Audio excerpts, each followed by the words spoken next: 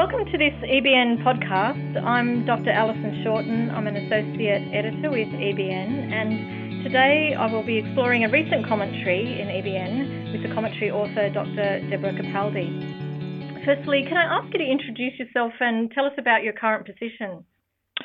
My name's Deborah Capaldi, and I'm a senior scientist at Oregon Social Learning Center in Eugene in the US. And I have been working for quite a long time on a longitudinal study of psychopathology and family risk for psychopathology and intergenerational transmission, using a prospective study as they have done in this study that we're talking about today, which was one of the very interesting things about it because it's very hard to do that kind of work. It takes such a long time to collect the data. Yes, I can imagine it's incredibly difficult to follow up offspring like that, where you have mothers that are having children and then you're following up their health consequences later into their lives as well. Let's firstly focus on the mothers featured in this study. What types of maltreatment had these mothers actually experienced themselves as they were growing up? A variety, including it could have been physical abuse, sexual abuse, emotional neglect, or physical neglect. But to be considered maltreated, they had to have experienced two or more of these kinds of abuses. So, for example, physical abuse and emotional neglect. So, in that sense, it was a fairly severe kind of definition. Mm-hmm. Mm-hmm. And so, would you be able to describe for our listeners the type of depression that women experienced in this study? How did they actually measure that? Well, they used a clinical diagnostic interview, and they actually used diagnoses of depression, of antenatal depression, in close to the last month of pregnancy, which is quite a stringent definition again because it wasn't simply elevated symptoms, it was actually diagnosed depression, so multiple symptoms of depression. And the particularly interesting aspect of this study was the combined effect. So why do you think it was the combined effect of maltreatment and depression that led to the maltreatment of the future offspring? A lot of children, have a variety of experiences, and fortunately for the human race, many children can experience negative things in childhood and still grow up well-adjusted and not have too many problems or be resilient to those experiences. And in this case, though, so some people can experience maltreatment and not go on to have problems with psychopathology such as depression. But other people have longer-term problems for a variety of reasons. They're more vulnerable for some reason to the experiences. And so these women who were depressed when they were pregnant clearly were having more problems from those childhood experiences. So this particular study took place in the UK. Is this situation likely to be similar in the United States, do you think? I don't think it's specific to the United Kingdom. I think this is found quite widely. I mean, many findings regarding the development of psychopathology, including depressive symptoms and associations of maltreatment and poor parenting with outcomes in children, tend to apply across countries, especially developed countries where most of the studies have been conducted. This particular research project was clearly challenging. Can you tell me a little bit about your thoughts on the strengths and weaknesses of the specific methods they used? Yes, there were a lot of strong points about this study, including, obviously, as we've discussed, the long-term nature of it, and the fact that it actually started in pregnancy. So it wasn't using retrospective reports of depression in pregnancy. They actually assessed it at the same point in pregnancy for all the women, 36 months. And then being able to follow up the children until 16 years of age was a very strong feature. And they were also able to control from a number of alternative explanations, such as whether the mother was depressed while she was raising the child, or whether there was an effect from the depression during pregnancy.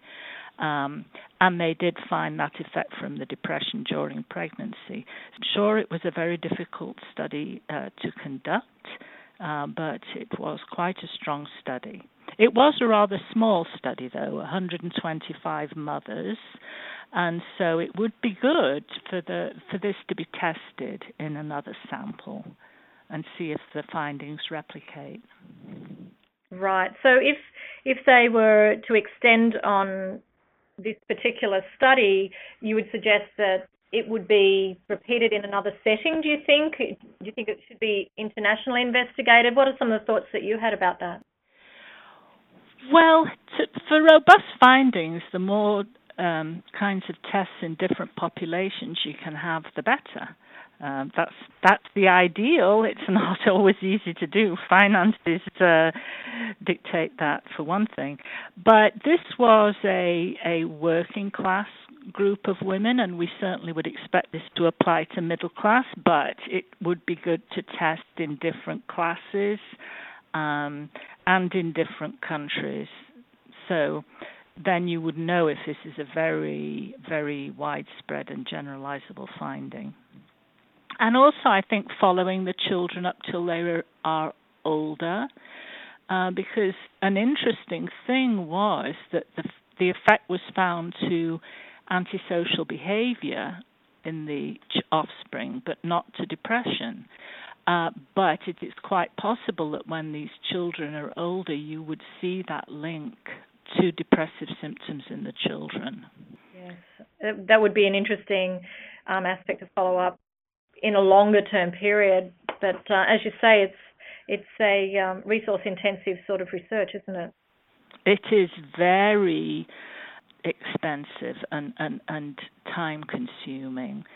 Actually, one advantage of this study was that at least they were starting with all of the generation of the same age, since they started with 36 months. In our study, we started with boys who were aged 9 to 10, and we followed them up, and then we're following their children. So the children are just born over a 25-year period, which makes it very difficult. So what do you think are the main implications for clinical practice here? Well, I think that, as I said in the commentary, these are very difficult problems that tend to go together, the different aspects of psychopathology, antisocial behavior and depressive symptoms, along with family factors like maltreatment. So intervention really should take place at a number of different occasions. And this could save an enormous amount of money if we could focus more on prevention, because the cost of things like foster care for children, crime, substance use, depression, people really can function very poorly when they have problems with depression. And so certainly the main implication from this study was to intervene during pregnancy with the women to try and treat their depression, and then extend that to factors like trying to help them with their parenting skills, help them raise the child so that they can deal with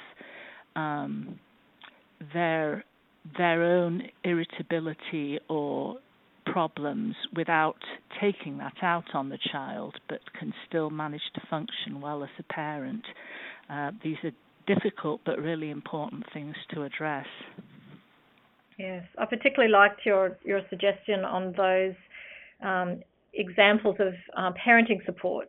I think there are many examples of clinical projects and research where that's been quite effective.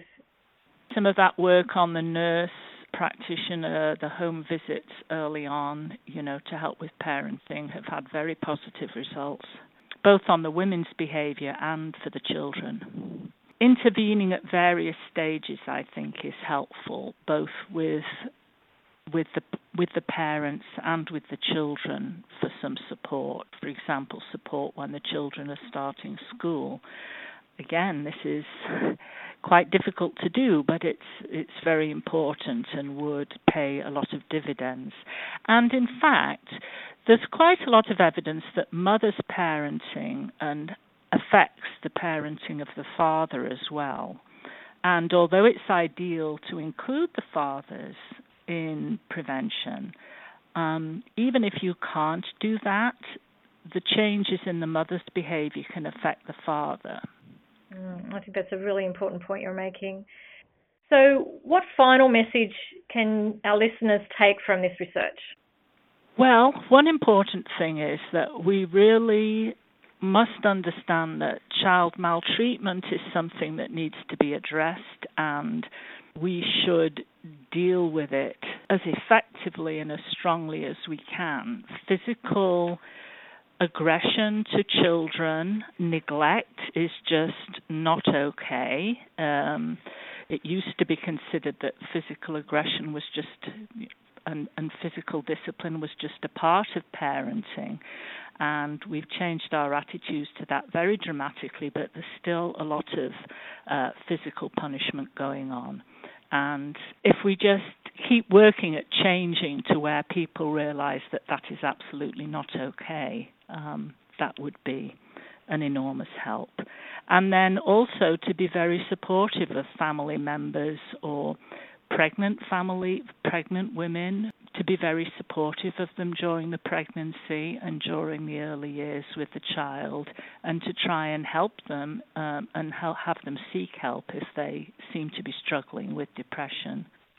It seems that family networks are extremely important in many aspects of health for pregnancy and for early childhood, and that the long-term benefits are quite clear for many generations to come. And that you were saying that it's not just about maltreatment or about depression, that there are so many aspects of life within the community that can be impacted. Well, thank you so much, Dr. Capaldi. We really appreciate your time and really enjoyed your discussion.